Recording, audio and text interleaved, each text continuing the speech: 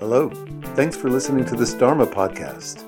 I hope you consider that in accordance with the Buddhist tradition, all of my work as a teacher is offered without charge and supported entirely by donations only. If you'd like to support this work, you'll find a PayPal button on dharmapunksnyc.com. On our website, you'll find resources and a free sample from my Wisdom Publications book, Unsubscribe, which is available at bookstores and online retail outlets. Thanks for listening. We'll meet at 7. That will be a little ridiculous of a... You were so late. Yeah, well, that will happen tomorrow, and that's not going to change.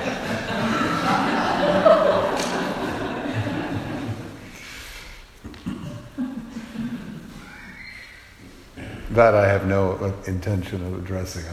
I've given up. Okay. So,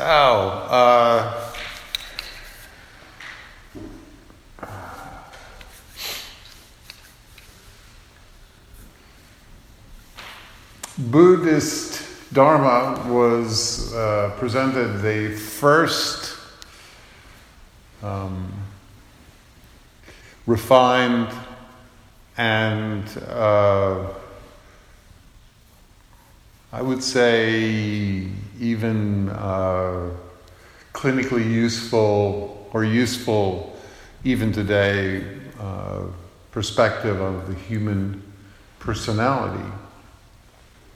In the early Dharma was the first time we hear the idea, this is some 2,500 years ago, that in very early stages of life, before we become verbal, there's a development of personality that is sticky, i.e. coherent and consistent over the human lifespan. In this stage, which is known as Namarupa at the time, you don't have to know that, it simply is a stage of development where we... how we perceive ourselves and others, what we want from the world, and our basic ways we attend to life with our minds. In other words, what's known as perception, how we perceive ourselves and perceive others. Intention, what we want from other people, what we want from the world. And attention, how we focus our minds on issues and problems is set. And then in early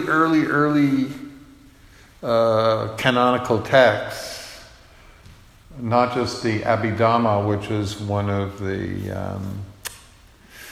kind of the core commentaries of the Buddhist Dharma, but also another famous early text called the Visuddhimagga, talk about human beings tend to settle into or can be found as articulating three basic types of or three basic overall tendencies. To be sure, in the early texts it goes much deeper and more refined, but we see this idea of categorizing individuals in terms of one is raga. Raga means grasping or desirous. And it's said in the text that this is and in the explanations of the text, it's the kind of person who walks into a gathering of people and immediately is drawn to all the things that they can get, or something. They're immediately focused on on pleasure. They're desirous. They are easily fixated on specific people or objects. They are always staying very close and preoccupied to anything that draws their attention. Raga means essentially desirous. The second category is dosa, And that's aversive. That's the person who walks into the party and immediately sees everything that's wrong, that they don't like, and, will tell you about it. This is somebody who finds fault, is critical, seeks distance, is never or rarely satisfied with others. And then the final group, which virtually none of, when Buddhist teachers get together, nobody identifies with this group, but they're definitely there in the canon. Moha, which is confused, somewhat plagued by both doubt, fear. These are people who are overwhelmed, fearful, and they generally tend to prefer fantasy over what's real. So they might go into a party, but they will immediately start to think of other parties or daydream of being back at home and not have come to the party at all. And apparently, the Dharma in these early texts says that through practice, through wise, wholesome spiritual action, which means being essentially altruistic and kind, and also through mindfulness, one can transform from one of these three categories into a fourth, which is sada, which is somebody who's confident and filled with a sense of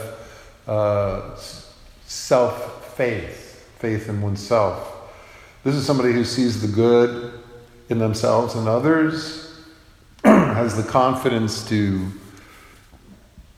seek things that make them happy, but not at the expense of others. They live a balanced life. And these are the people who are most likely to pursue the Eightfold Path.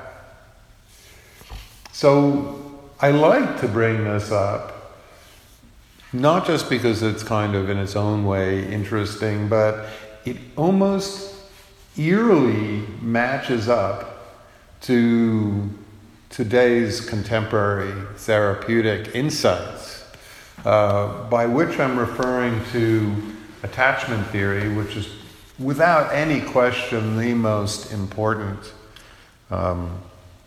presents the most important contemporary insights into human behavior. If you don't know what attachment theory is, I'm just going to review it very quickly. This is not going to be in any way complete, but it's worthwhile to understand because it'll lead us into the practice we'll be talking about. So the insights of attachment theory go back to a clinical psychologist. Well, he was actually an interpersonal psychologist, John Bowlby, British Freudian at first in the 1950s, who did a lot of research with children who had been separated from their parents in the aftermath of World War II. And Bowlby's research, as well as his familiarity with Konrad Lorenz, who was a famous primatologist and a man who studied the behavior of animals, Bowlby came to this stunning realization that essentially overturned all of modern psychology. Up until Bowlby, there was this idea that the core drive of the human being is to discharge pleasure and to essentially act out on primal drives of not only discharging pleasure, but aggressive drives. And of course we owe this original view to Freud. Bowlby, in his research, observing children, not in a creepy way, observing clinically, and as well as his research into animal behaviors, and realized that Freud's observations were off base, and that in fact the core drive of all human beings is to connect connect for caregiving, to connect for security, to connect for support. And this observation is not only easily verifiable, but actually makes sense the more the brain has been essentially studied from a neurological perspective. We actually see how many core regions of the brain create pain and pleasure depending upon how well connected we are. We see the circuits that are dedicated to allowing us to connect. And in fact, we also can see from the development of the human frontal lobe, its sheer size is determined by the amount of social connections human beings have in their lifetime. And if you look at species, the more social they are, the bigger the frontal cortex. So the basic underlying gist is that by 20 months of age, that's about a year and a half, we all attain basic attachment settings or internal working models that do exactly the same things that the Dharma says that Namarupa does, and that these internal working models, based on our early exchanges with caregivers and other adults, determine our sense of security in the world, our expectations of self and others, the way we perceive the behavior of others, and as well as the way we even use our attention has been shown to be determined in these early stages. Essentially, if we want to have a secure base in life, which allows us to explore the world, to play, to express ourselves, to take risks, not foolish risks, but risks when there are opportunities to grow.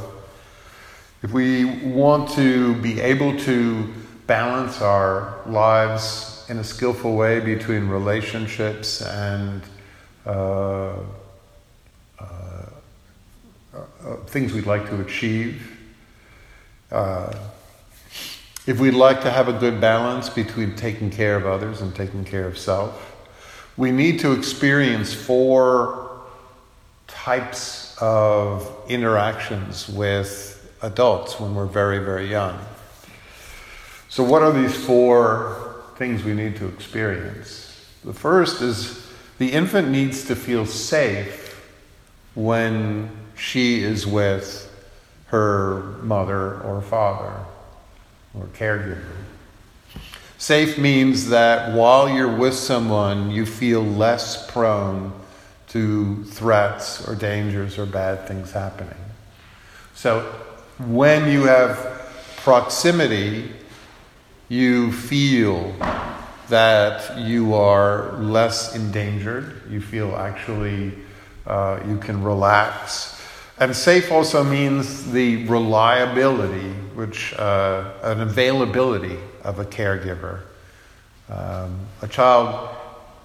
Infants look for patterns. The brain is a pattern-seeking organ. We don't so much respond to anything as much as an ongoing pattern of behavior. So if the child can predict when a parent is emotionally available and receive a sense of attention, that child feels safe. So that's the first category we need to have. The second is we need to feel seen and understood, which means our emotional states, and I talked about this earlier, need to be in some way grasped by another, need to be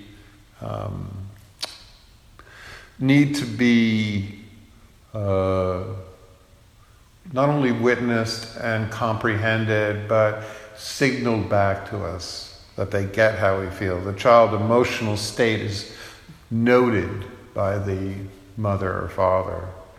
In attachment parenting, the most important moment has been shown to be that event where the child expresses something. It could be frustration, it could be irritation, it could be joy, it could be shock.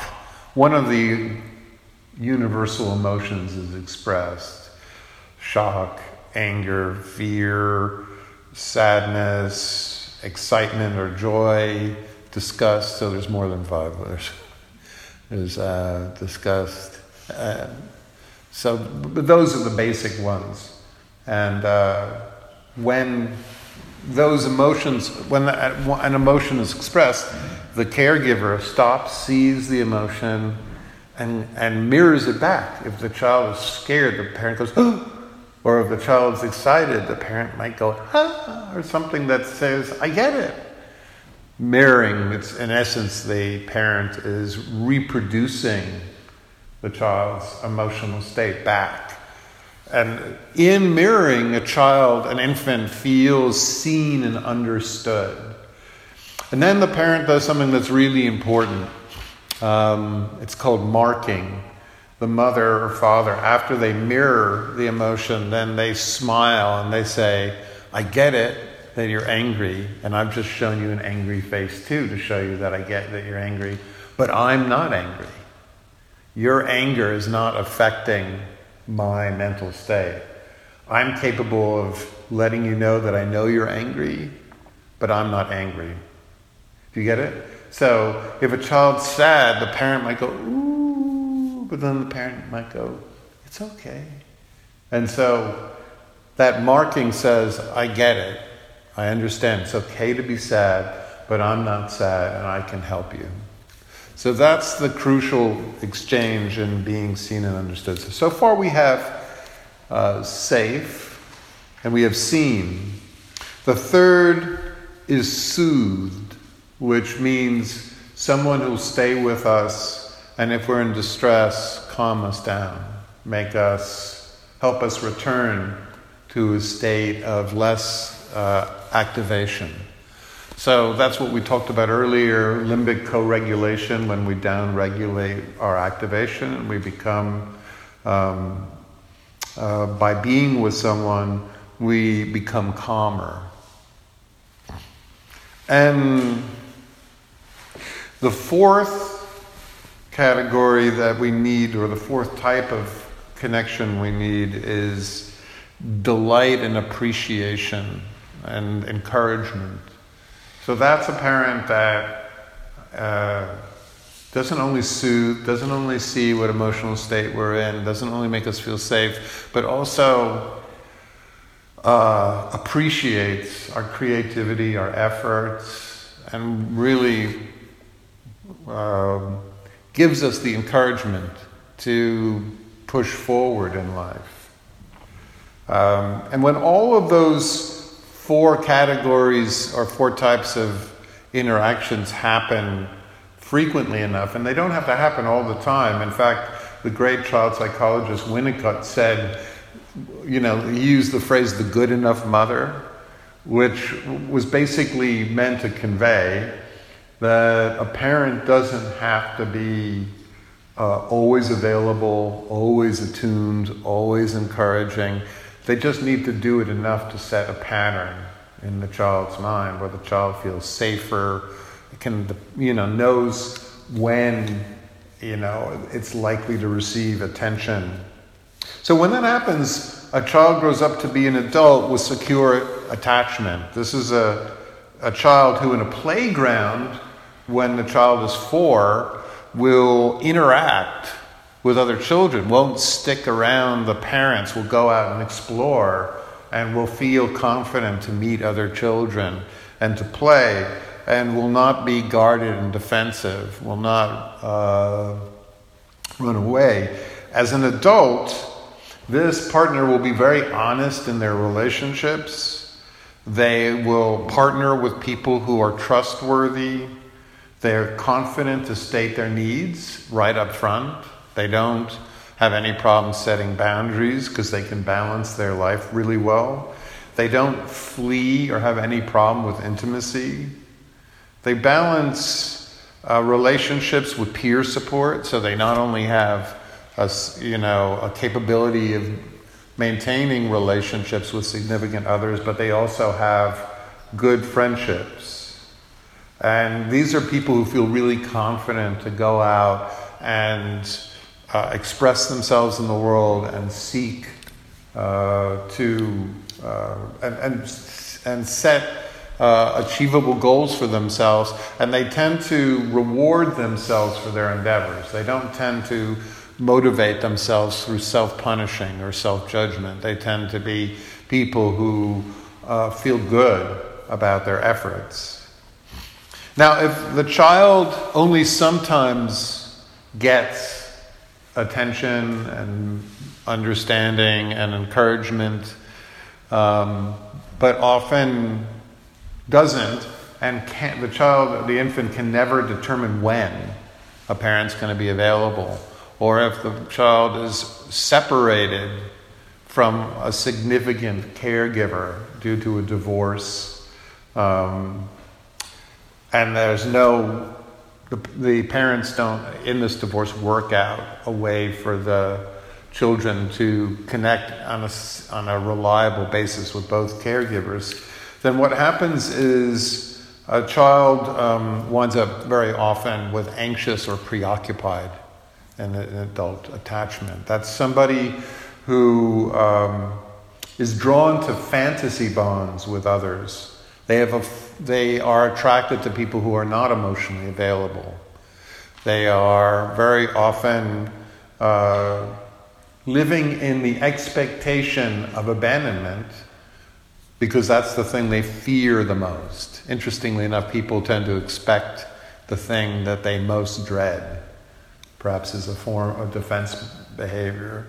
So anxious individuals, interestingly, unconsciously are drawn again and again and again to people who don't live in the same city, who have other partners, who are not emotionally available, who are avoidant, who are just incapable of creating a secure bond.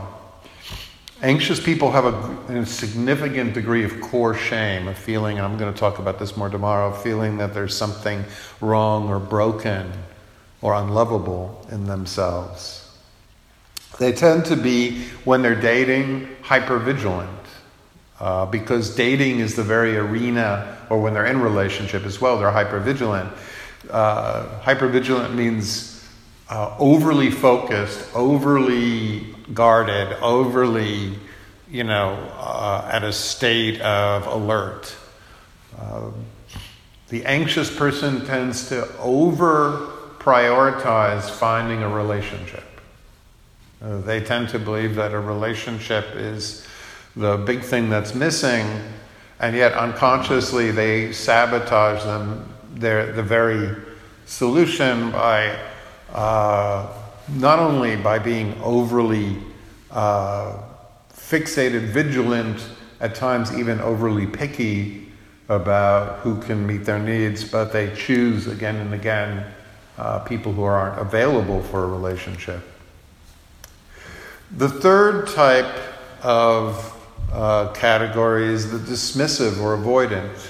This is the child who grows up with a parent who is incapable of mirroring the child because their emotional state is just not in sync. A parent who's constantly depressed, constantly anxious, constantly distracted and stressed out by work. So the parent exhibits an emotion that's never in sync with the infant. And so the child does what's predictable. It gives up on other people for getting its needs met, becomes entirely self-reliant. If you see an avoidant child, they're very easy to spot. They'll go in a playground and they won't move towards... I should have said that the anxious child, by the way, will cling to the mother or father. They won't explore. They won't meet other kids like the secure.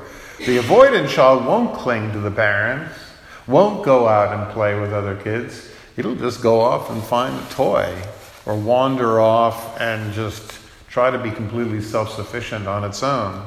In adult life, these are people who prioritize their independence. They set extremely strict boundaries. They criticize virtually everyone they've been in a relationship as being too needy. They're the first that tell other people that they're illogical and irrational, that their emotions are too much. They tend to be extremely competitive over symbolic capital. The entire financial industry, in my opinion, is filled with emotionally avoidant men. The self-esteem failures are compensated by grandiosity, whereas anxious people have core shame and tend towards, anxiety. Individuals with avoidant attachment tend towards monopolar depression and tend towards a sense of narcissistic self-importance. They tend to switch off their emotions. They tend to be self-numbing. They seek distance from others. They are extremely, essentially, the type that tend to disappear the moment there's any intimacy expected in a relationship. So I'm sure you've all met somebody that meets this criteria. You're probably familiar. The final category is the fearful, avoidant, disorganized, the fearful, as we might refer to them. These are children who have been abused and or were suddenly, catastrophically lost a parent to death as something shocking, traumatic happened. These people have a painful ambivalence towards others. They generally are frightened of the people they're in relationship with. Their significant others, their attachment figures, they are actually in fear of. Whereas the anxious child, essentially, and the anxious individual fears abandonment, the avoidant fears being trapped with someone, fears intimacy. The fearful individual just fears attachment, their partners to begin with. The disorganized child was put in an impossible position. Everything in the human brain is set up to attach to a parent for safekeeping and care and love. But if that very person that you are wired to connect with is causing you suffering, is making your life more dangerous, is the very threat that you are. The child, every time the child feels distressed, it's primed to go to the parent, but it's the parent that's causing the distress. What a horrific position to be in.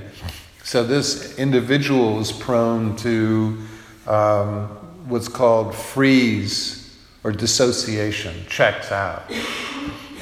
They are easily overwhelmed. They don't have any coherent strategy for getting their needs met. They have a strong statistical tendencies towards addiction and self-harm. And they very often wind up in relationships where that are manipulative, where partners are both untrustworthy, and often where there's some degree of occasional physical violence. So here's the bad news before we go to the good. If you look at a 20-month-old child and then meet up with that child 30 years later, which has been done over and over and over and over again, there's been literally now hundreds of longitudinal studies in different countries, and they all show the same thing over and over and over again, which is you are like 75% likely to maintain the exact same attachment style you had at 20 months throughout the entire course of your life. Now, if you're one of the people that I never get to meet and work with who's secure, that's great news. But for the other 50% of the roughly 50% is insecure, falls into one of the other three categories of anxious, avoidant, or disorganized. That means there's a very likely chance that you will remain with the same anxious or emotionally self-numbing, avoidant, dismissive, or disorganized, fearful view of yourself, others, and that the patterns will remain through life. If you didn't get the connection between early Buddhist and attachment theory, it's pretty straightforward. The type we call the desirous, always clinging, is the anxious, preoccupied, the individual who is always trying to get all their needs met from a thing, an object, a person that never fulfills their needs. That's the very definition, pretty much, of the Buddhist category of raga. Dosa, the aversive person, is clearly the avoidant, almost exactly the same predilections. Moha, the delusional type, in Buddhism is clearly a reference to what we now call delusional. And Sada, the confident person who can take risks, who balances their life, who is able to act in a spiritual way, is clearly secure. The only significant difference between the early Buddhist approach and contemporary attachment theory is that the Buddha didn't think anybody was born secure. He actually tended to believe that we all fall into one of the three insecure, and that it was spiritual practice that returns people to a state of confidence, a state of where they're able to connect. And in many ways, I tend to think there's a lot to that view, even though, many countless clinical studies tend to show that there are such things as secure people. So what's worth knowing is that these patterns, just like the Buddha said, are set very, very early in life. 20 months of age, before you develop narrative memory. We can go into therapy all we want and talk about important events that we recall, but we will never be able to recall the most informative, influential events in our lives, because they happen well before the left hippocampus, which allows us to have conscious memories, was formed. All of the early attachment events that happen between caregivers and infants are stored in memory regions, right orbital frontal, that we can never consciously access. So no matter how much we try to talk about the early wounds and early abandonments, and while they're very often true, we never actually get to remember the earliest interpersonal events that had the greatest influence on our personality. There's very little evidence that any form of interpretation-based therapy works in significantly changing people's behaviors. So what this means is that you can go into an interpretation-based would be, for example, you go into talk therapy, you're with someone who's very, very skilled and can point out patterns, and it's helpful in that it makes you feel less alone, you feel more, your experience is normalized, you're less, you feel less unique in the issues that are faced, and you also feel that it's kind of an understanding why, to a certain degree, we have the behaviors that we have. So, but still, the interpretations will not change the way we act. So, for example, in counseling, which I've been doing now for a good chunk of time, I've worked with hundreds, and I've found that even though, for example, when working with people with anxious attachment who know fully well, they come in to counseling knowing fully well their predilection towards gravitating towards people who are emotionally unavailable. They can know it, they can understand exactly who the most likely caregiver that wasn't available, they can They can have a real sense of even the kinds of things, because we give them tools, of course, to understand how to choose and select secure partners, but still knowing all that, the internal working model that governs the attraction keeps guiding them back to emotionally unavailable people. And they continue for a significant period of time to seek love in the same disastrous relationships over and over and over again. Now that doesn't mean they're trapped, because fortunately there are tools that can alleviate these internal working models, what the Buddha called namarupa, these early shaped perceptions or core personalities. Originally, in attachment therapy, the thought was that it would be the therapist themselves that would create a secure experience. The therapist would give the client, the person they're working with, the things that they didn't get reliably in childhood. So they would give to the anxious or avoidant or disorganized, fearful client, they would give that person safety, they'd stay attentive, they'd give that person, they'd make that person feel seen and understood, they'd make that person feel soothed when they were in distress, and they encourage that person to persevere and would acknowledge that person's creativity and efforts. So in other words, the idea was that the therapist would become the ideal parent. And keep in mind that phrase, the ideal parent. The idea was the therapist would become an ideal parent, and in that interaction between the insecure individual and the therapist, that attachment style that was set early on in life would be shifted in that relationship. Well, that is actually a really promising idea, but there's only one problem. Can anybody guess what that problem is? What? Hi. It's too late. Nope.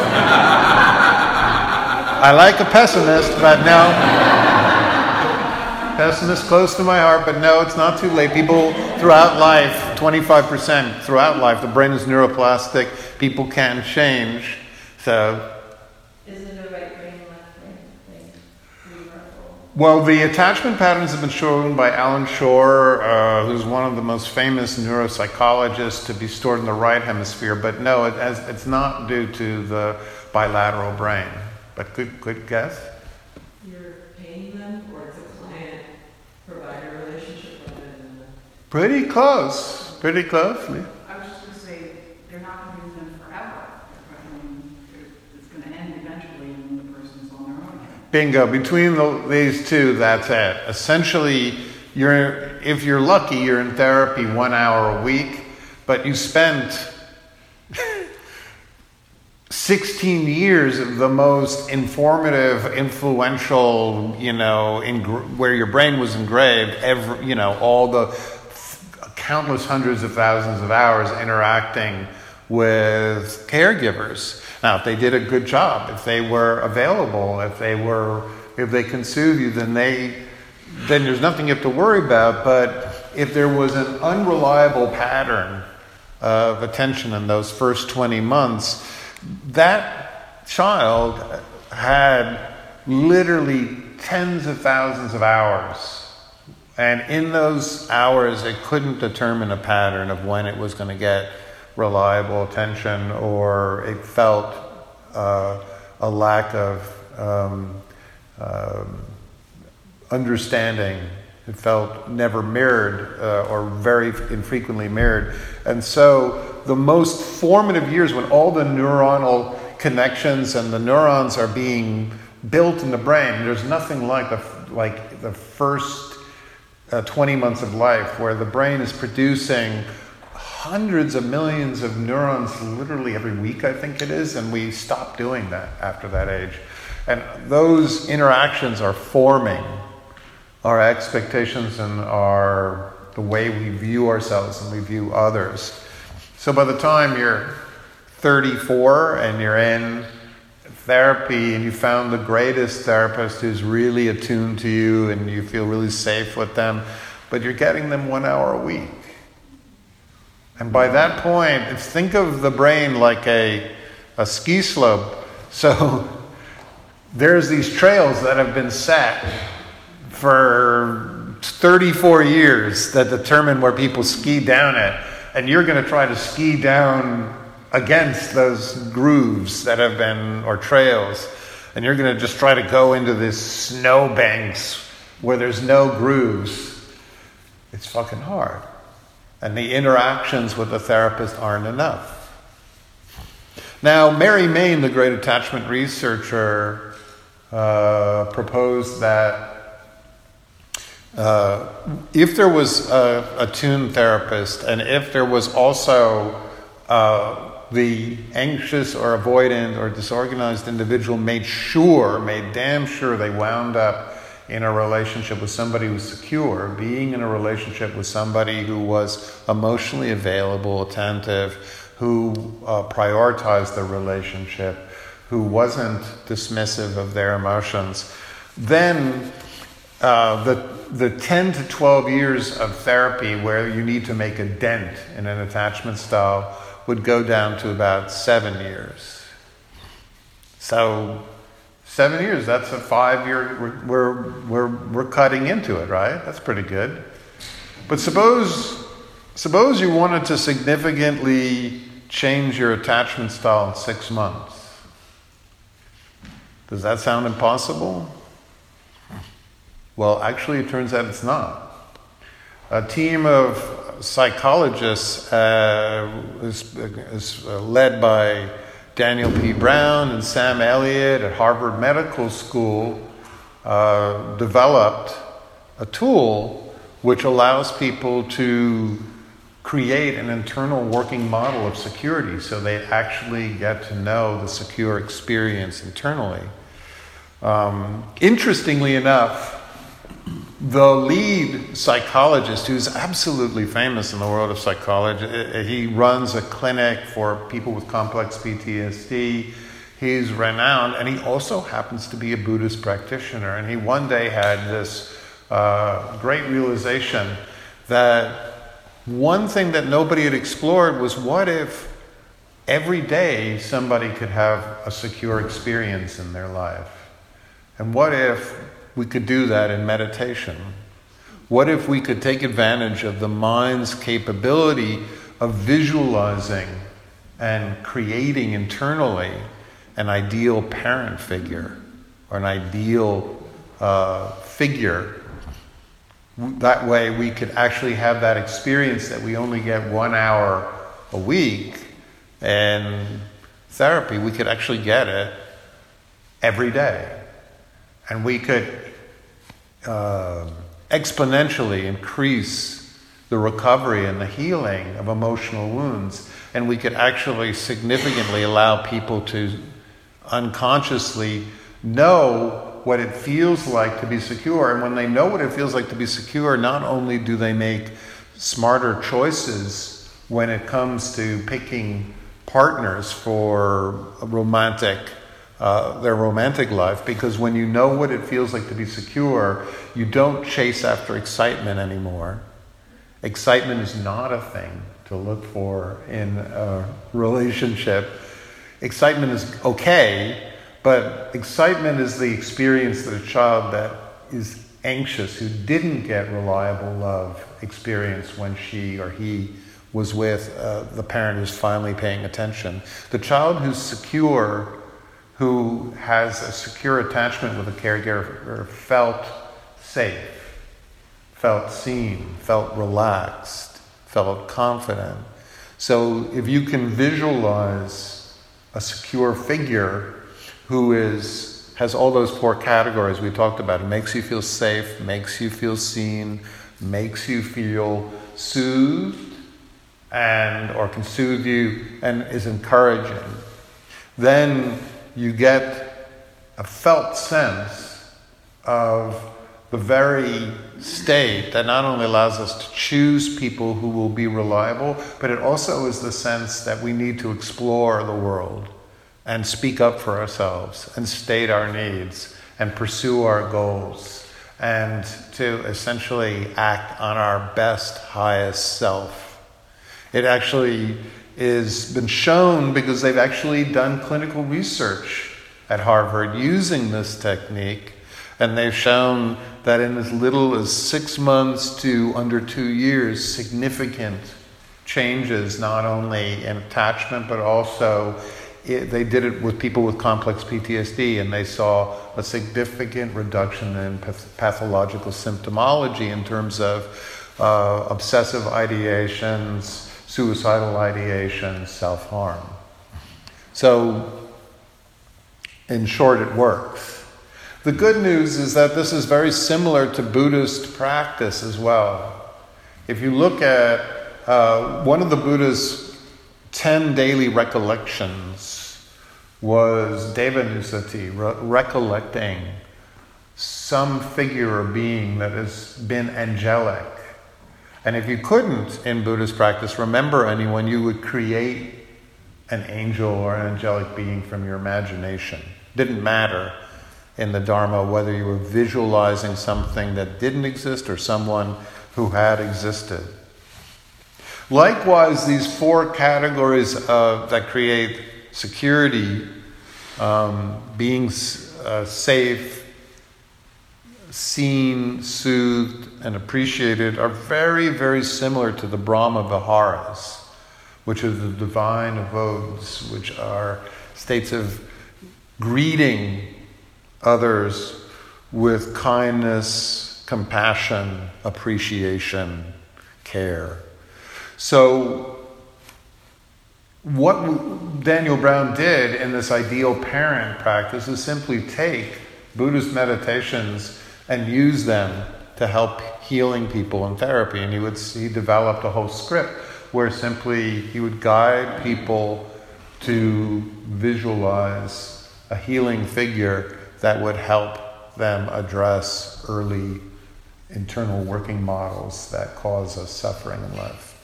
So with your indulgence, I am going to lead you now through an ideal parent figure meditation based on their work.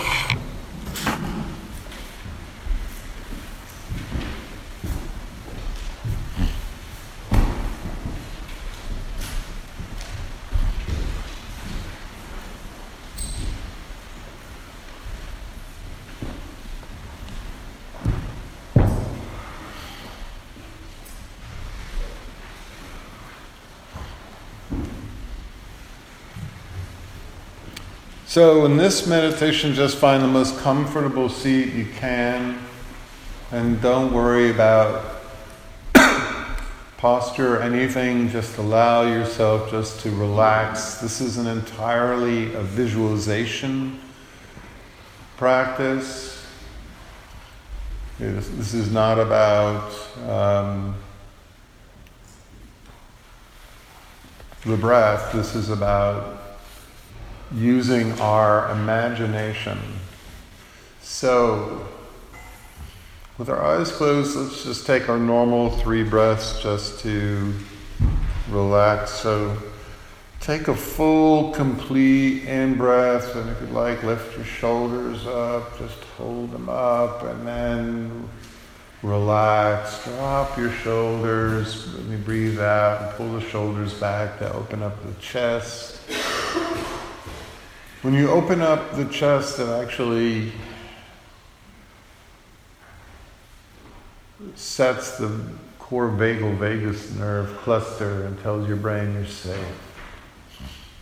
So, second complete in-breath, and either pull in or push out your belly, whatever you feel is appropriate. Just do something and then breathe out and relax. Soften the belly. Create a nice, soft, relaxed belly to breathe into.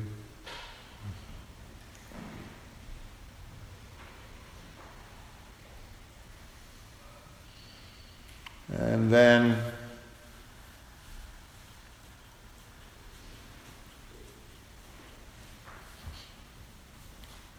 For the third breath, so squinching the muscles in the face tight, squinching the eyes, the forehead, the nose, ugly pinched face, then breathing out and softening.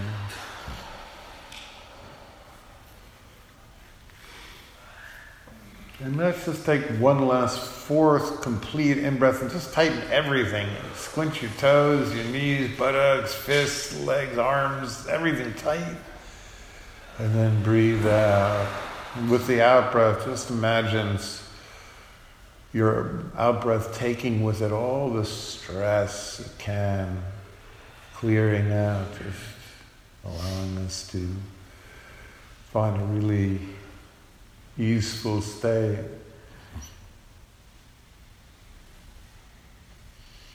Now I'd like you to use the power of your mind, which is by far and away the most powerful tool in the known universe, which is capable of visualizing and doing anything it wants. I'd like you to travel back in time. And we're going to go back into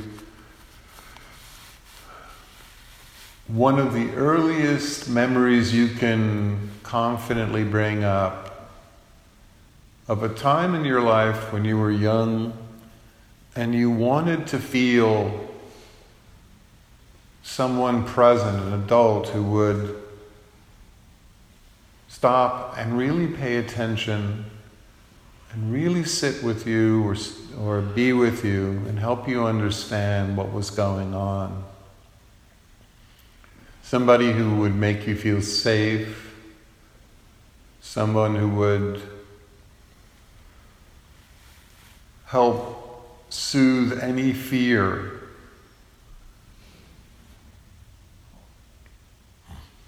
Any confusion, any doubt. They would be willing to sit with you as long as it took without any impatience, and they would listen.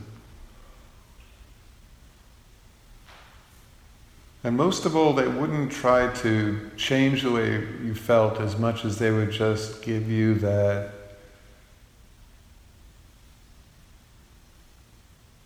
receptive, caring, empathetic, hopefully the experience we got this afternoon in our group share.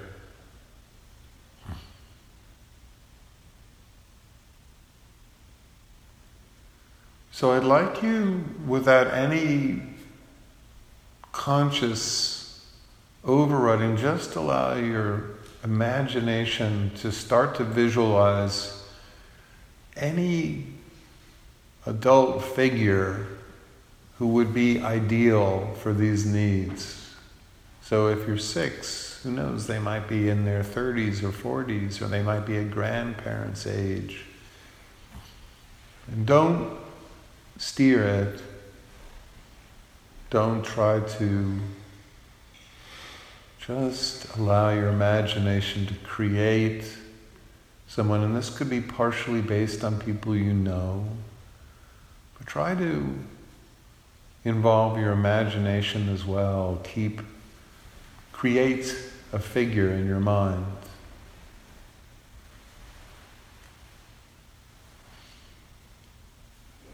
Have a sense of where you are. Are you in a childhood house? Or perhaps you're outside looking. One individual I worked with imagined walking up a flight of stairs into the second floor of their house, which was scary for them. Many people often visualize their bedroom or living room from childhood. I very often, when I do this practice, see the living room where I grew up. And would this ideal figure be sitting with you? Would they be standing? Would they be facing you? Or would they perhaps be looking in the same direction with you?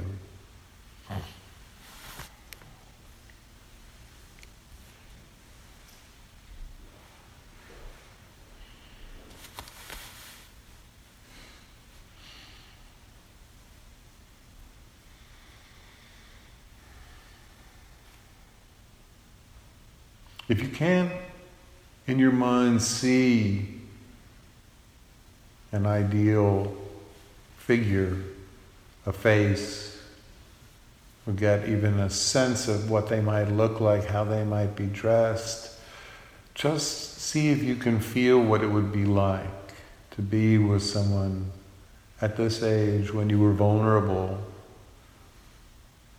when you were seeking care but couldn't find it reliably. What would it be like to actually have everything you wanted?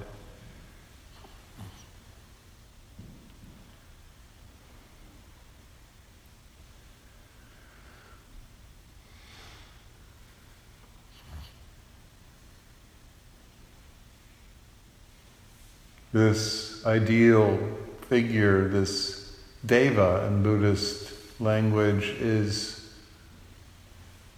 really dedicated to you and doesn't want to go anywhere.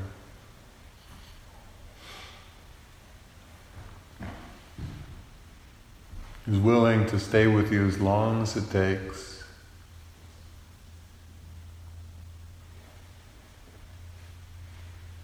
And if there's sadness or anger or confusion, they see that and they don't have any problem with whatever emotion or state you felt. This figure, there's absolutely nothing missing, nothing broken, nothing wrong about you.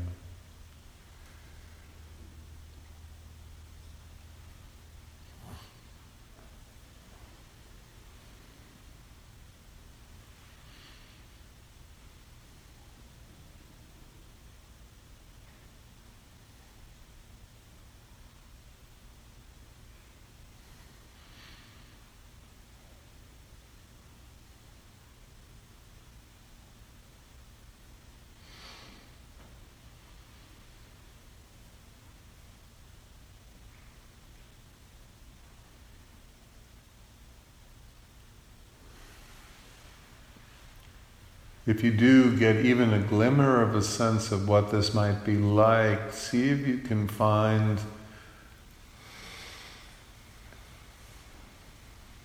any area of your body which expresses that state of security. For me, it's very often, many people, it's in the chest, the feeling of the chest relaxing. Some people feel their throat less tight. For me, it's almost invariably the belly, the abdomen.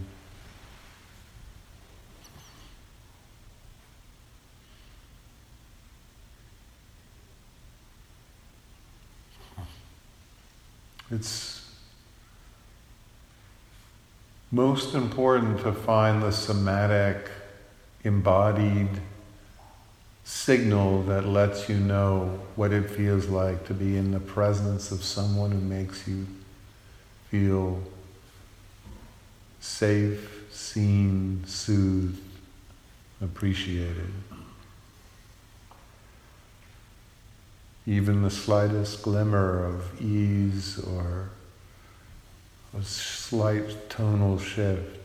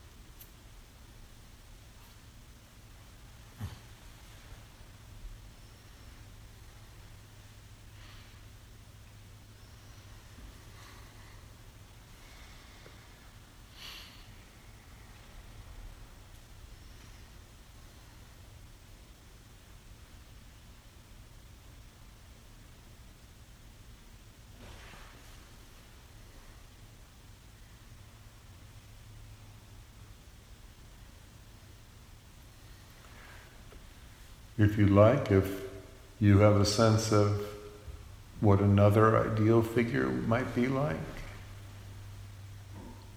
Many people do ideal parents, where they create a sense of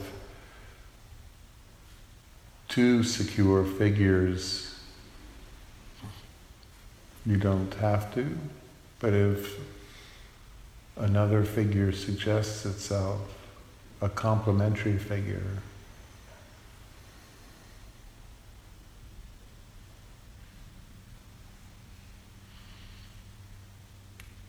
the more you can, if possible, visualize a face, or at least the felt sense of being with an ideal, caring figure. That's where the emotional mind tends to be most responsive.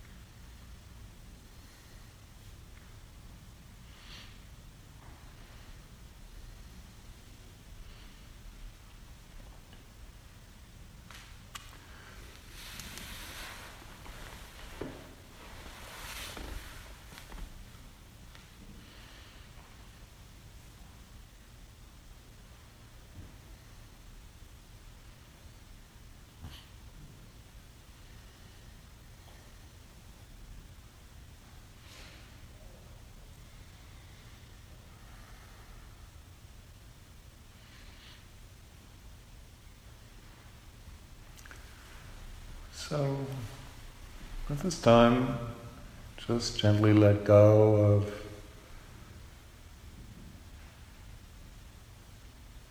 any image or visual that you've managed to conjure, but see if you can keep with you the felt sense in the body.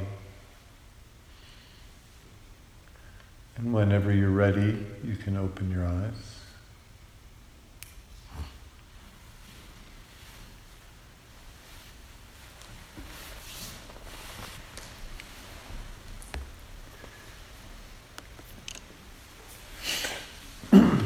So I grew up with a mother who was fairly capable of creating a secure bond. She was very much a workaholic, but every night, reliably at the exact same time, she'd sit with my sister and then with me and would check in with us, really pay attention to what we were feeling. She was very encouraging. She'd read to us, and it was a really set pattern. So in interactions, relationships with women, I've been able to be very, able fairly to be trusting and to balance my life and to choose pretty good partners. Very good. Yeah. Didn't want to. But my father and I was an entirely different story. He was at times a very loving, funny painter, abstract painter, who had a great sense of humor and at the same time was a violent, dysregulated drunk where when my mother was pregnant with me was in the hospital in an induced coma from a bar fight, was very often on the run from, police would come literally due to some interaction he had in a bar. And so very early on, I had an extremely disorganized attachment with men. It was very difficult for me to trust. I was often fearful even of friends, and would very often choose friends who would reproduce the same kind of insanity, and hung out with a lot of, that's how I hung out with a lot of, dysregulated punk. They weren't like crusty punks, because it was before crusty punks, kind of like proto-crusty punks. And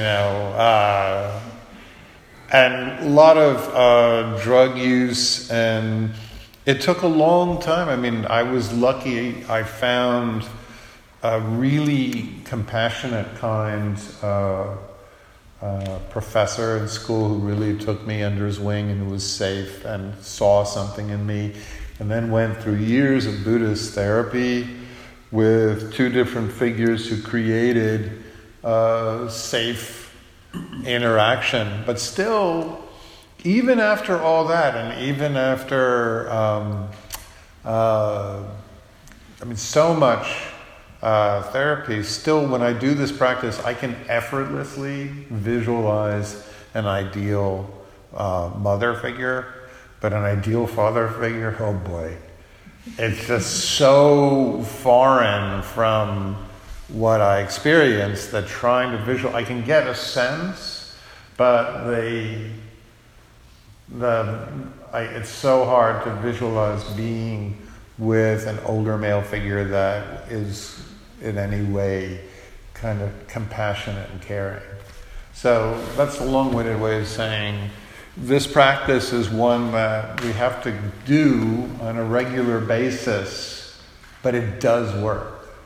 It significantly changes the way we not only feel about ourselves and others, but all the choices we make and how we live in the world.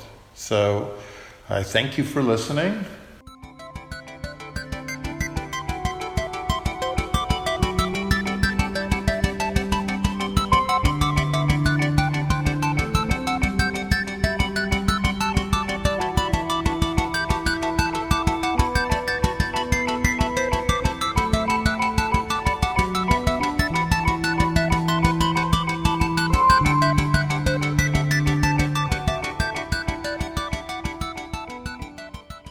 Two of the Buddha's suggested daily reflections, and I'm going to talk a little bit about why they are so useful, and I'll read brief versions of each, and we'll talk about it from both perspective of psychology and also a kind of existential justification for the practice as well. So one of the recurring themes from this retreat has been just how we are pack animals, social beings, how deeply that is embedded in our species. And one of the neural mechanisms that encourage us to maintain our tribal connections, to act altruistically, to bond with each other, to essentially not act in selfish ways, is that we have when we're healthy, we have what's called appropriate guilt. Appropriate guilt essentially addresses specific actions we've taken that are essentially prioritize our well-being over everyone else, and are essentially in some way, if other people knew about it, would jeopardize our standing in a community. So when we, in other words, we act in a manner that causes harm to others, or unthinkingly wounds somebody, there's a core circuit in the brain that Lieberman points to again, and others, as the anterior cingulate that creates, that feeling of that feeling of almost a sense of disgust. In fact, Sapolsky, a great behavioral psychologist, I'm a big fan of his, and he talks about how the core emotion of disgust, sometime about 50,000, 100,000 years ago, hard to pinpoint, but at some point when they were doling out responsibilities in the brain for managing our social lives, the brain committee said, okay, so the amygdala, you're handling all the fear and all of the lust and all of the aggression, so who's going to handle moral guilt? And they all looked around and they're like, and they finally pointed to the anterior cingulate and the insula, which creates feelings of disgust, and they said, that's your job. So the insula, which creates especially that feeling of, in tandem with has a circuit directly to the anterior cingulate cortex, and when we do something that is embarrassing or harms our standing, there's this feeling of literally disgust that's triggered, and that's what lies at the core, the heart of guilt, is this feeling of the emotion of disgust, which originally started as a way to literally expel food, or when you saw something that was decaying or rotten, to have you step away. So now in our species, disgust, because it had very little, it wasn't being used a lot, the brain decided, okay, well, we're going to give to you disgust, moral transgression. You're going to handle that. And so over time, of course, disgust has been pretty greedy, and it doesn't only attach itself to actual actions that we have done that cause harm. Over time, because we have frontal lobes, disgust has also developed a tendency to activate in what's called core shame. So core shame is different than appropriate guilt. Appropriate guilt is over a specific action. An individual is appropriate guilt when they harm someone, they feel bad, it encourages them to make some form of acknowledgement and some form of decision not to repeat the behavior, and that's it. Core shame, on the other hand, has nothing to do with an action. It's a sense that one's self, one's core identity is flawed, that there's something inherently wrong with me, that I am unlovable, broken, damaged. And core shame is a failure to internalize a sense of belonging. It starts, obviously, early on in life, when a child, either in a family system or very frequently not in a family system, but in interactions with peer groups in schools, grade school and whatnot, or in other interactions with peers, feels ostracized, left out, not included. And so the infant develops this sense, or this child develops a sense of, there's something wrong with me. I don't know what it is.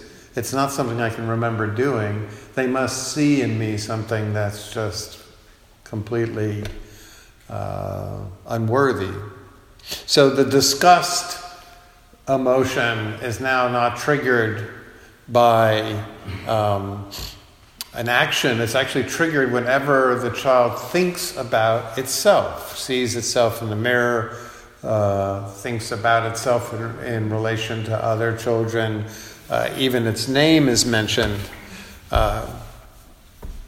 So some developmental psychologists suggest that the roots of core shame start very, very young. In the first year of life, most children get a really healthy amount of attunement and care. But there's this time around age 2 when children start being capable of exploration, and they also get in a lot of trouble. They can wander into areas that are dangerous. They can. They have no impulse control. Of course, impulse control really isn't fully wired until we're literally in our 20s. So when you're 2, you got none. And so the parent transitions from this bond that's entirely nonverbal in the first 18 months, or first 12 to 18 months, and then their interactions start being mediated by shouting, "Stop! No, don't do that. Stay." Well, maybe that's what you say to dogs. But anyway, you get the idea. Injunctions. And developmental psychologists counted and said that the average child the average 2-year-old starts hearing the word no and don't 200 times a day. And what that don't stop, that injunction does is it startles the child from exploration mode to a sudden state of freeze where they contract and they tense their body. And sometimes, in fact, quite often, children begin to link their name with that sudden freeze, that sudden contraction, that sudden halt. So if there's not a great amount of repair that's constantly being done by these harried parents and teachers, the child can begin to, again, associate its core being, itself, with something that is flawed, damaged, incomplete, even disgusting. When somebody has develops a positive sense of self, it doesn't mean they have a fixed identity of who they are, but when they think of themselves, it conjures up good feelings. It actually, as a lot of research done in developmental psychology shows, it's an organizing principle that allows us to make sense of our life. It allows us to, when we have a sense of resilience, a sense of strength, a sense of agency, a sense that we are good, that we're not damaged, flawed, incomplete, lacking, unlovable, then we not only have a sense of agency in the world where we can pursue goals and feel confident meeting others, but when you have this sense of good feelings when you think about yourself, it has a really positive outcome in one's resilience. One's capable of bouncing back from setbacks, rejections. The more people have a positive sense of self, the shorter the duration of grieving abandonments. So they're still grieving for sure, but there's actually a sense of resilience that is notable. When somebody doesn't have a positive feeling when they think about themselves, and that's called their self-concept or their self-representation, the image you hold of yourself in your mind, if it creates negative feelings or negative emotions, these people are easily overwhelmed. They don't have the ability to bounce back from setbacks particularly well. They tend more towards isolating auto-regulation of their emotions rather than bonding and processing emotions fully. They tend to view themselves as very fragile, and they are avoidant of taking risks. And the greatest marker is what's called imposter syndrome, which is the sense that Even though one is accomplished and has worked in one's job or has developed skills, there's this constant sense that if I'm not on top of it, if I have an off day, or if I don't live up, then people will see right through me, and they'll spot that unlovable part of myself, and I'll be fired, or I'll be abandoned, or the world will drop me. So in short, negative self-regard is a failure, it's a developmental failure to link one's self-representation, the image of yourself in a mirror, the visual you hold of yourself when you think about yourself, the reaction you have when somebody says your name, the feeling you get when any representation of yourself comes to mind. If you fail to link that up with a positive feeling in your body, then from that lack of positive feeling, from those negative feelings, certain beliefs flow. Brown and Elliott suggest that when people fail to make that developmental linkage between self-representation and positive feelings, if instead they feel nothing when they see themselves or when they look in the mirror, then there's a sense that there's something completely lacking, and there's this ongoing feeling that I'm incomplete, I have to constantly try to accomplish more, because when I think of myself, I don't have any somatic ease or comfort. And if somebody feels outright disgust, then there are proclivities towards depression and anxiety disorders. So in their work, they suggest a Buddhist practice which is essentially corresponds to the Buddha's daily reflection, known as Sila Nusati, which is a visualization of ourselves enacting our highest, most estimable actions, goals, things that we hold and we cherish that make us feel good about ourselves. And the Buddha called Sila Nusati one of the 10 recollections that he recommended doing every day. And it's a really useful tool in addressing especially that feeling of oneself being flawed or in some way the sense of inadequacy. So, with your permission, I'm just going to lead you through a version of this.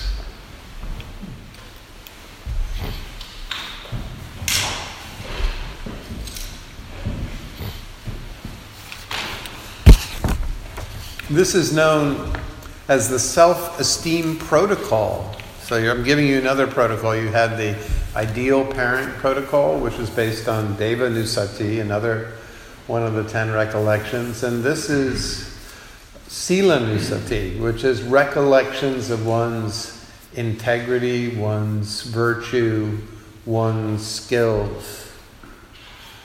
So closing the eyes, and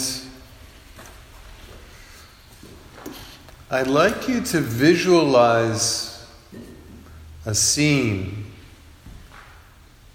completely using either your imagination or actually recalling some. Well, let's start with an imaginary scene first, and then if we can go to one that's actual, we'll do that second. So visualize a scene in which you're having a positive impact on someone else's life. This scene should reflect your deepest values, either caring or empathetic, or someone who's really, really attentive, someone who's really helpful. Whatever qualities in others you admire and you hold in high regard, especially those qualities associated with altruistic endeavor. Just visualize yourself acting in such a manner.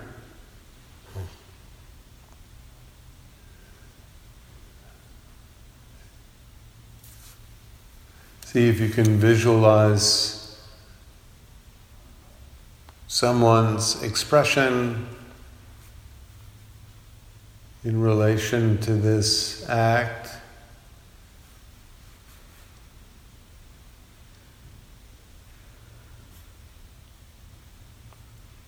Appreciation, acknowledgement.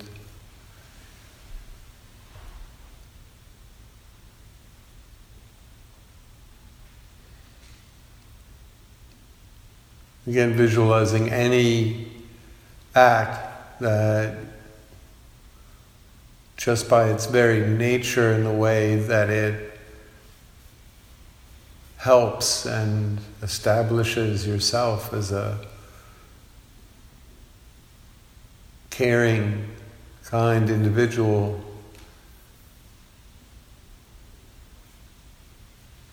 And see if you can connect with the sensations in your chest, your throat, or your face, somewhere in the body. If we do this practice frequently enough, there becomes a clear marker of esteem, a sense of worthiness, very often a sense of openness and energy flowing up in the chest.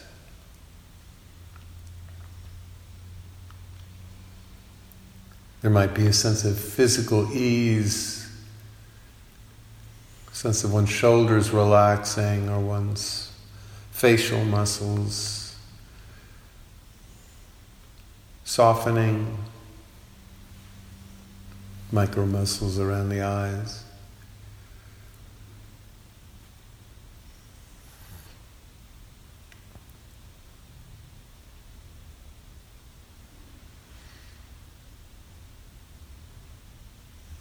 So just connecting with the felt sense of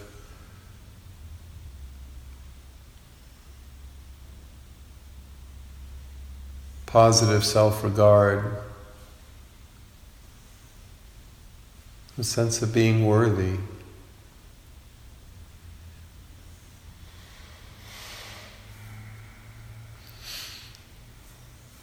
In this protocol, it's encouraged to see if you can enhance the sensations of ease. So if you feel a sudden lightness somewhere in the muscles, or ease or comfort or whatever sensation you feel that's positive, see if you can breathe and, using the mind's ability to influence the body, spread that ease using the out-breath. With each out-breath, spread the feeling associated with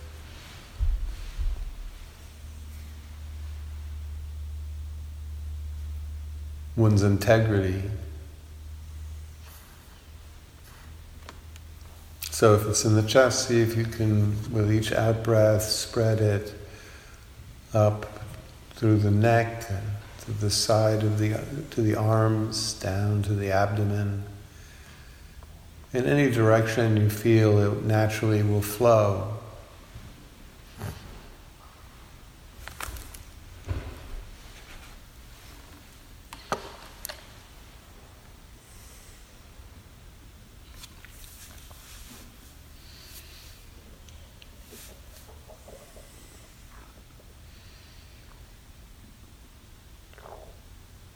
And now let's just bring to mind either an actual memory of being beneficial to someone, coming to someone's side when they were in distress, or taking time to be with someone who was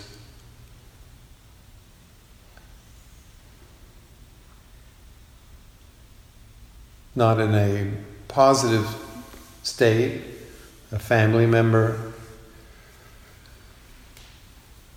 a friend, just an animal, not just an animal, or any being that we've taken care of, visualize them,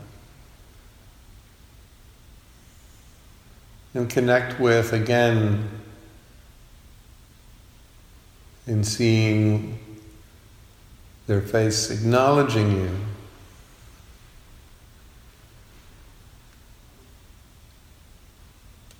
Feeling a sense of ease, warmth, comfort in the body.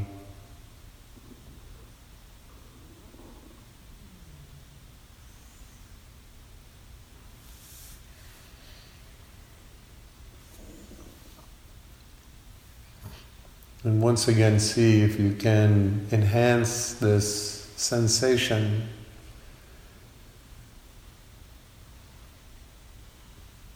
breathing into it, and then with the out-breath, seeing if you can spread it to another area of the body that's adjacent.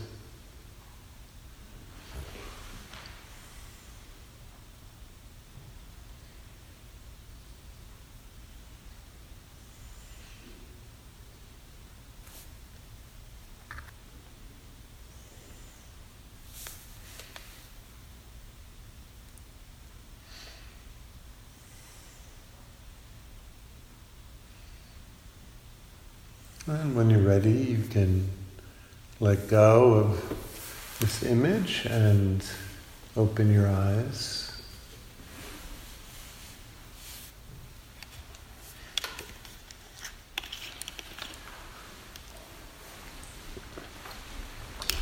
So as a protocol, it's suggested doing that once a day, if only for a brief duration, 30 seconds, a minute. But the goal is, if you do these practices, the ideal parent, the esteem building, the secure bubble, over time, you do it short, briefly every day, they have really significant outcomes. And it doesn't take an exceptionally long duration for them to start having noticeable effects on one's sense of resilience, a diminution of one's imposter syndrome, one's tendencies to constantly manage the opinions of overly try to manage the opinions of others or look good to others through workaholism and whatnot. We have to have a robust, positive sense of self-regard to let go of what we called managers earlier today. So the second is another one of the Buddha's suggested recollections. And this is more about developing a sense of purpose or meaning in one's life. The Buddha's path was motivated by an encounter with the fragility of human life, especially the encounter with death and the realization that there's in life a very, very short time without any guarantees. The Buddha later in a sutta said, mindfulness of one's death, when practiced, is absolutely vital, for it's a foundation of liberation, and everyone should develop it. And on another sutta he talked about, it should be done, well, he literally has a tendency to sort of set unrealistic targets. In the sutta he says, with every breath. But then he says a lot of other things. With every breath you should be mindful, diligent, heedful of your actions. So he also says with every breath you should be mindful of your mortality. Well, that's a bit extreme. It is very, very important. The great Abraham Maslow, the American existential psychologist who came up with the hierarchy of needs, that, I don't know if you've ever seen that famous triangle where at the bottom are the basic needs of food, shelter, and then you move up to connection and belonging, and then at the very top is self-actualization, which comes through from things like creativity, spontaneity, empathy.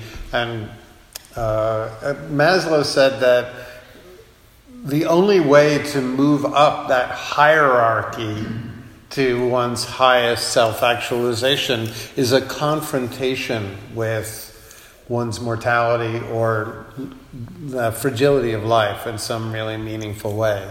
That it's just not, in general, that people naturally tend to have the capability to reflect on their own life and what gives it value, unless there's also some impetus, and the impetus is understanding our fragility and how little guarantees we have. Heidegger, that good old Nazi of a guy, he benefited from the Nazi Party, but he was an important existential philosopher as well, and one of the most important philosophers of the 20th century. And he maintained in was it Being and Nothingness? I can't remember what his time and Being and Time, right? Being and Time.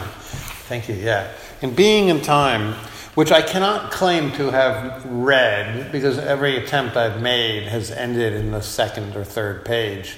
It's impenetrable to me, but I have read secondary texts that go over it. And he talks about attending to a state of care about one's life when one is jostled out of the business as usual, the kind of daily stressors that we get caught up in.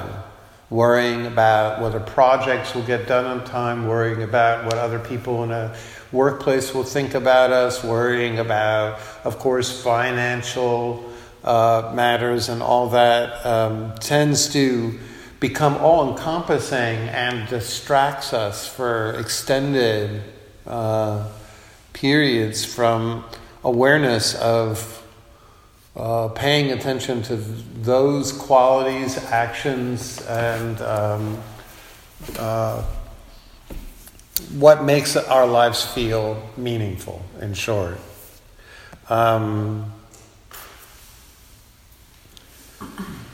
In one sutta, the Buddha said, "While I was rich and surrounded with beautiful objects and people, I lived in ignorance, oblivious to the fact that I would die, and therefore all the choices I made were unwholesome." So there's this direct correlation between awareness of one's mortality and the ability to make wise, informed choices. Heidegger also said, and I think this is true, and some people have, when they hear this, they tend to debate it, but Heidegger maintained that it's death that actually gives each choice and each of our lives its actual meaning. That if life went on forever, that none of our actions would have any, because that none of the actions would have any consequences. It's that life would have, in essence, no meaning. It would just be this unending thing that would have no weight to it. and that it's our mortality that gives each choice we make its value. And in any event, none of us have any other choice but we're going to grow old and eventually perish. So it's actually an important reflection. Up until the 19th century, in the proliferation of hospitals, death was pretty much everywhere in all cultures. Most people died at home of diseases where the decaying body would be visible. And the omnipresence of death required that it be an ongoing reflection that people would have. And if that wasn't enough, one of the most popular themes in art, memento mori, literally means remembering one's death. And there was these wonderfully beautiful paintings of a skull with like something that represents wealth, like a watch or a clock or something. And it meant, as a piece of art, to say, don't get caught up in worrying about money and wealth and symbolic capital, because this is what's going to happen, the skull. So in our cultures, of course, because of the advent of hospitals and the systemic removal of bodies from any visible space, death is now hidden, and it becomes very possible to live most days without any acquaintance and with how not only drastic and fragile we are, but our real lack of guarantees. And as a result, we don't reflect on death, as in memento mori, we fear it. And that's a big, very bad shift, to move from reflecting on death as a part of what gives our life a sense of meaning and helps us weigh our choices, to this thing where the very idea of it causes a sense of dread and causes a sense of aversion. Reflecting on life's meaning has been shown by an array. I actually wrote down a whole list of psychological studies, from Strange and Strange's Coherence, Making Spiritual Thoughts, Coping and Sense of Coherence in Patients, Making Sense by Onsworth and Chambers, Existential Well-Being in Patients by Cavers and Hacking, Existential Well-Being and Meaning Making, Onsworth and Nash, blah, blah, blah. These are all these books and clinical studies that show that it's actually not a stressor to reflect on one's mortality. It's actually relieves stress and gives a sense of coherence and a sense of overall meaning to life. It adds coherence. And it actually has been shown in cases to even, rather than trigger depression, it actually has been shown to alleviate. Because when somebody simply remembers one's mortality, then the natural effect is to reflect on what if we were facing a dire diagnosis or on our deathbed, what would we look back on our life with a sense of fondness and a sense of pride. And there are all these books, Lessons from the Dying, etc., that have actually interviewed terminal patients, and there's a couple of themes that come up. And certainly from the hospice center, I've heard these themes over and over again. One is the importance of living in the present, obviously, not getting caught up constantly in worrying about what's going to happen in the future, or slights or painful interactions of the past. And it's important to process emotions about past events that are painful, but it's also important to attend to one's life as right now being the most important experience to attend to. Another dominant theme is connecting with loved ones. Very few people look back on their lives and said, thank God I worked, 60 hours a week or on weekends. Thank God I got that raise, that promotion. Very few people even feel an enormous amount of gratitude for many of the accomplishments that at the time feel kind of important. But what we do recollect when we lose someone or when we are confronted with mortality is the times we got to spend with people that we care about deeply, that give us a sense of warmth. Lessons from the Dying talks about the importance that people feel about in being authentic and how they wish that they had never just been people pleasers and said the nice things, that they wish that they had been more true and expressed themselves as the way they felt, not harmfully, but were more revealing of their core emotions. And of course, as we noted in the first meditation, altruism. So, as a summary,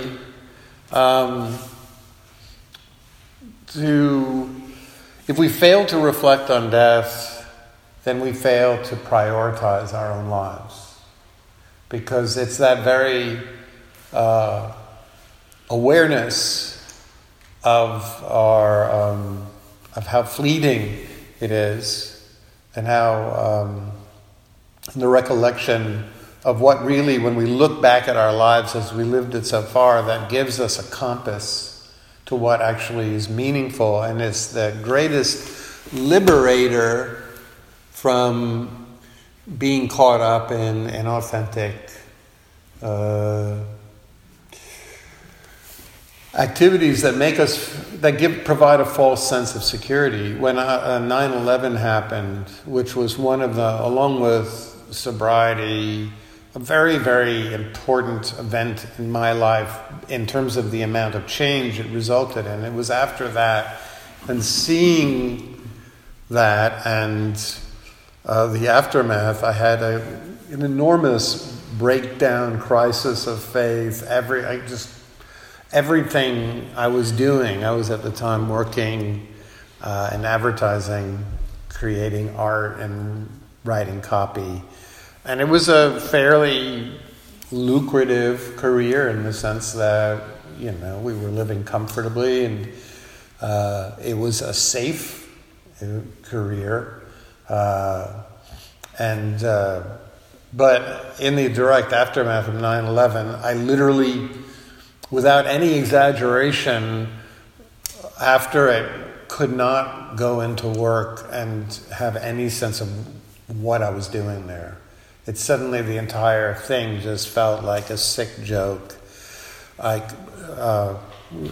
Knowing that I had witnessed thousands of people dying, people who had just gone to work that day expecting that day to be no different than any other, and reflecting on that as a real underlying truth of existence made all of my endeavors meaningless. I literally would go into work and it just felt like a hollow exercise in meaninglessness. So that's what pushed me into essentially winding up here in front of you, doing whatever it is I do. But the spiritual counseling, the teaching has given my life meaning and purpose. And when I do this meditation now, I feel good because I know that I've prioritized my life in a way that whenever it comes to an end, I will feel good about this choice and what I've spent my last 15 years doing. So, we're now going to do the Maranasati meditation.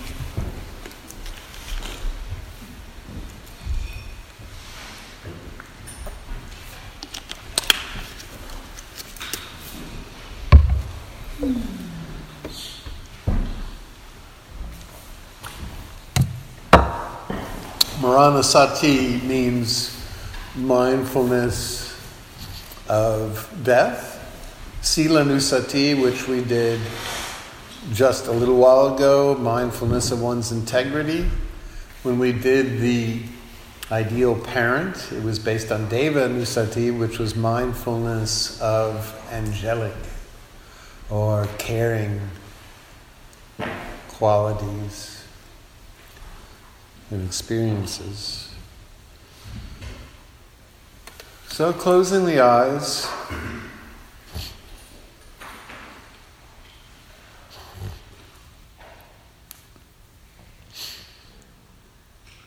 and there's a lot of different ways the Buddha taught Maranasati. In the first foundation of mindfulness, he starts out by suggesting considering the body to be a bag of parts, and that any of these parts, if they start working, the entire thing can go rotten. Just how fragile this body is, how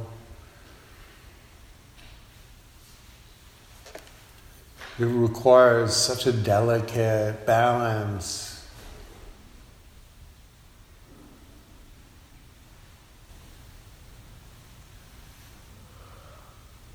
from hormones and enzymes and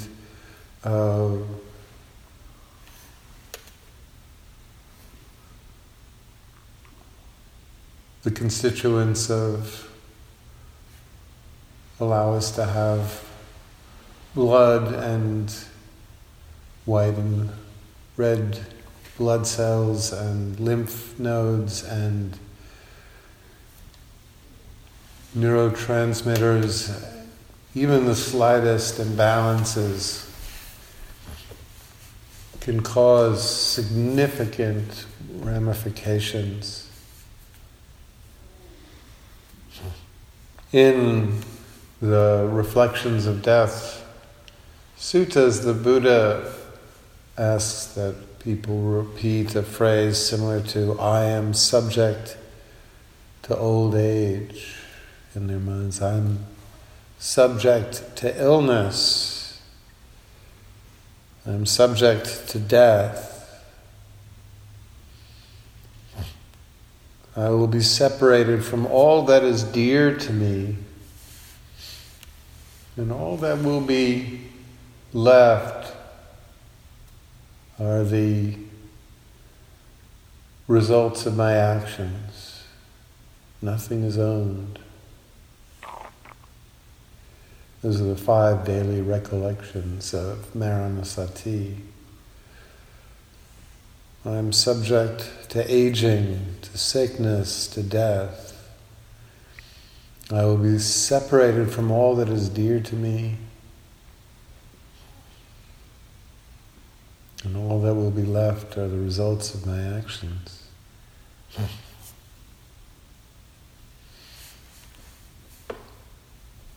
And in another teaching, the phrase, "This breath could be my last. This body will one day be a corpse. This breath will one day come to an end. This body will one day be a corpse."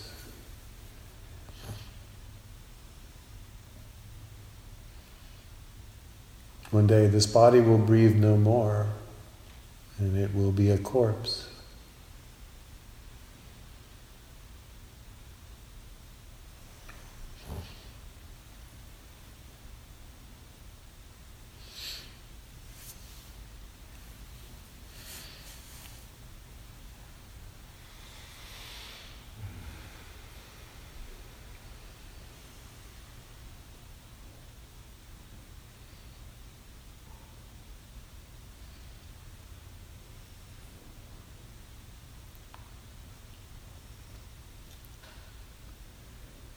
So primed by these words, If you look back on your life, and you were asked the question, have you lived the life that you wanted to live? Have you lived the life that you wanted to live? Have you, in the time that you've had, have you acted in accordance with those principles we connected with in the first meditation, those endeavors that give you a sense of integrity, well-being,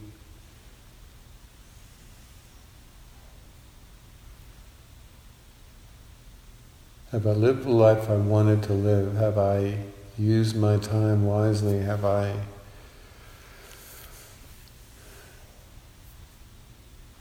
balanced work with friendships, love, creativity?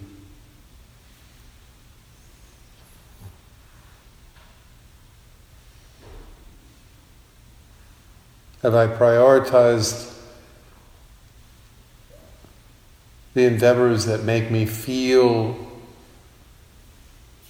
a sense of well-being, not just the endeavors that the world tells me will lead to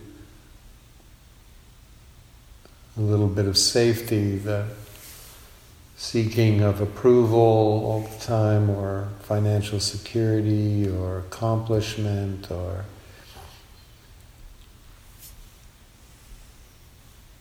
have I really established balance?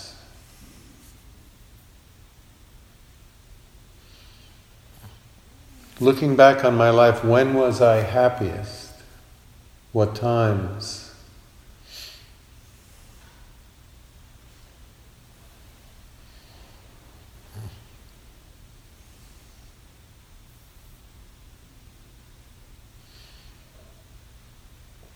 For some it could be traveling or going on a retreat or gatherings with a family or pursuing their art. When was I happiest?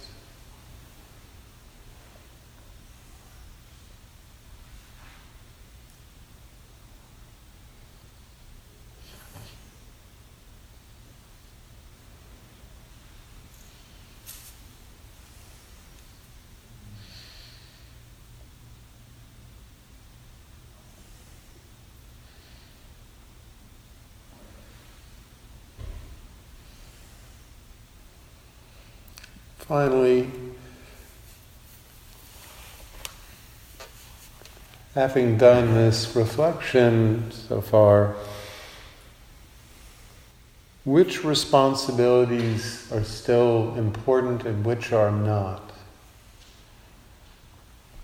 What obligations or concerns should I consider letting go of, as they don't bring me any sense of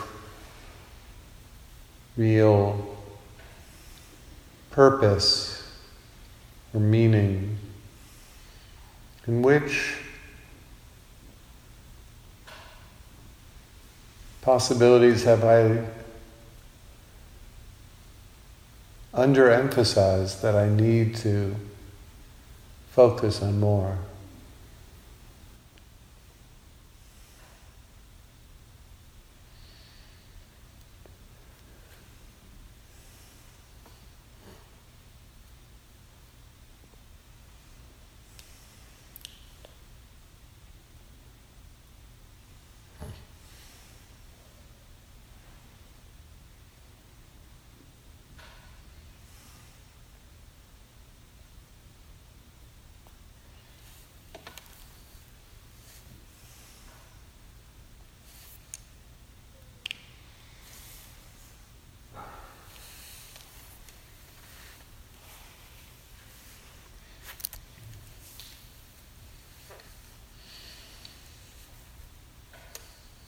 So see if you can make a note to yourself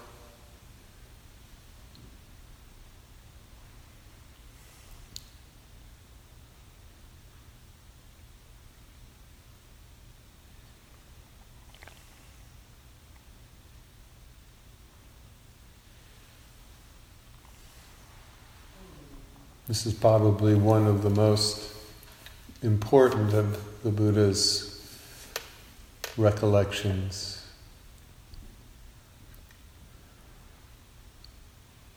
And when you're ready, you can open your eyes.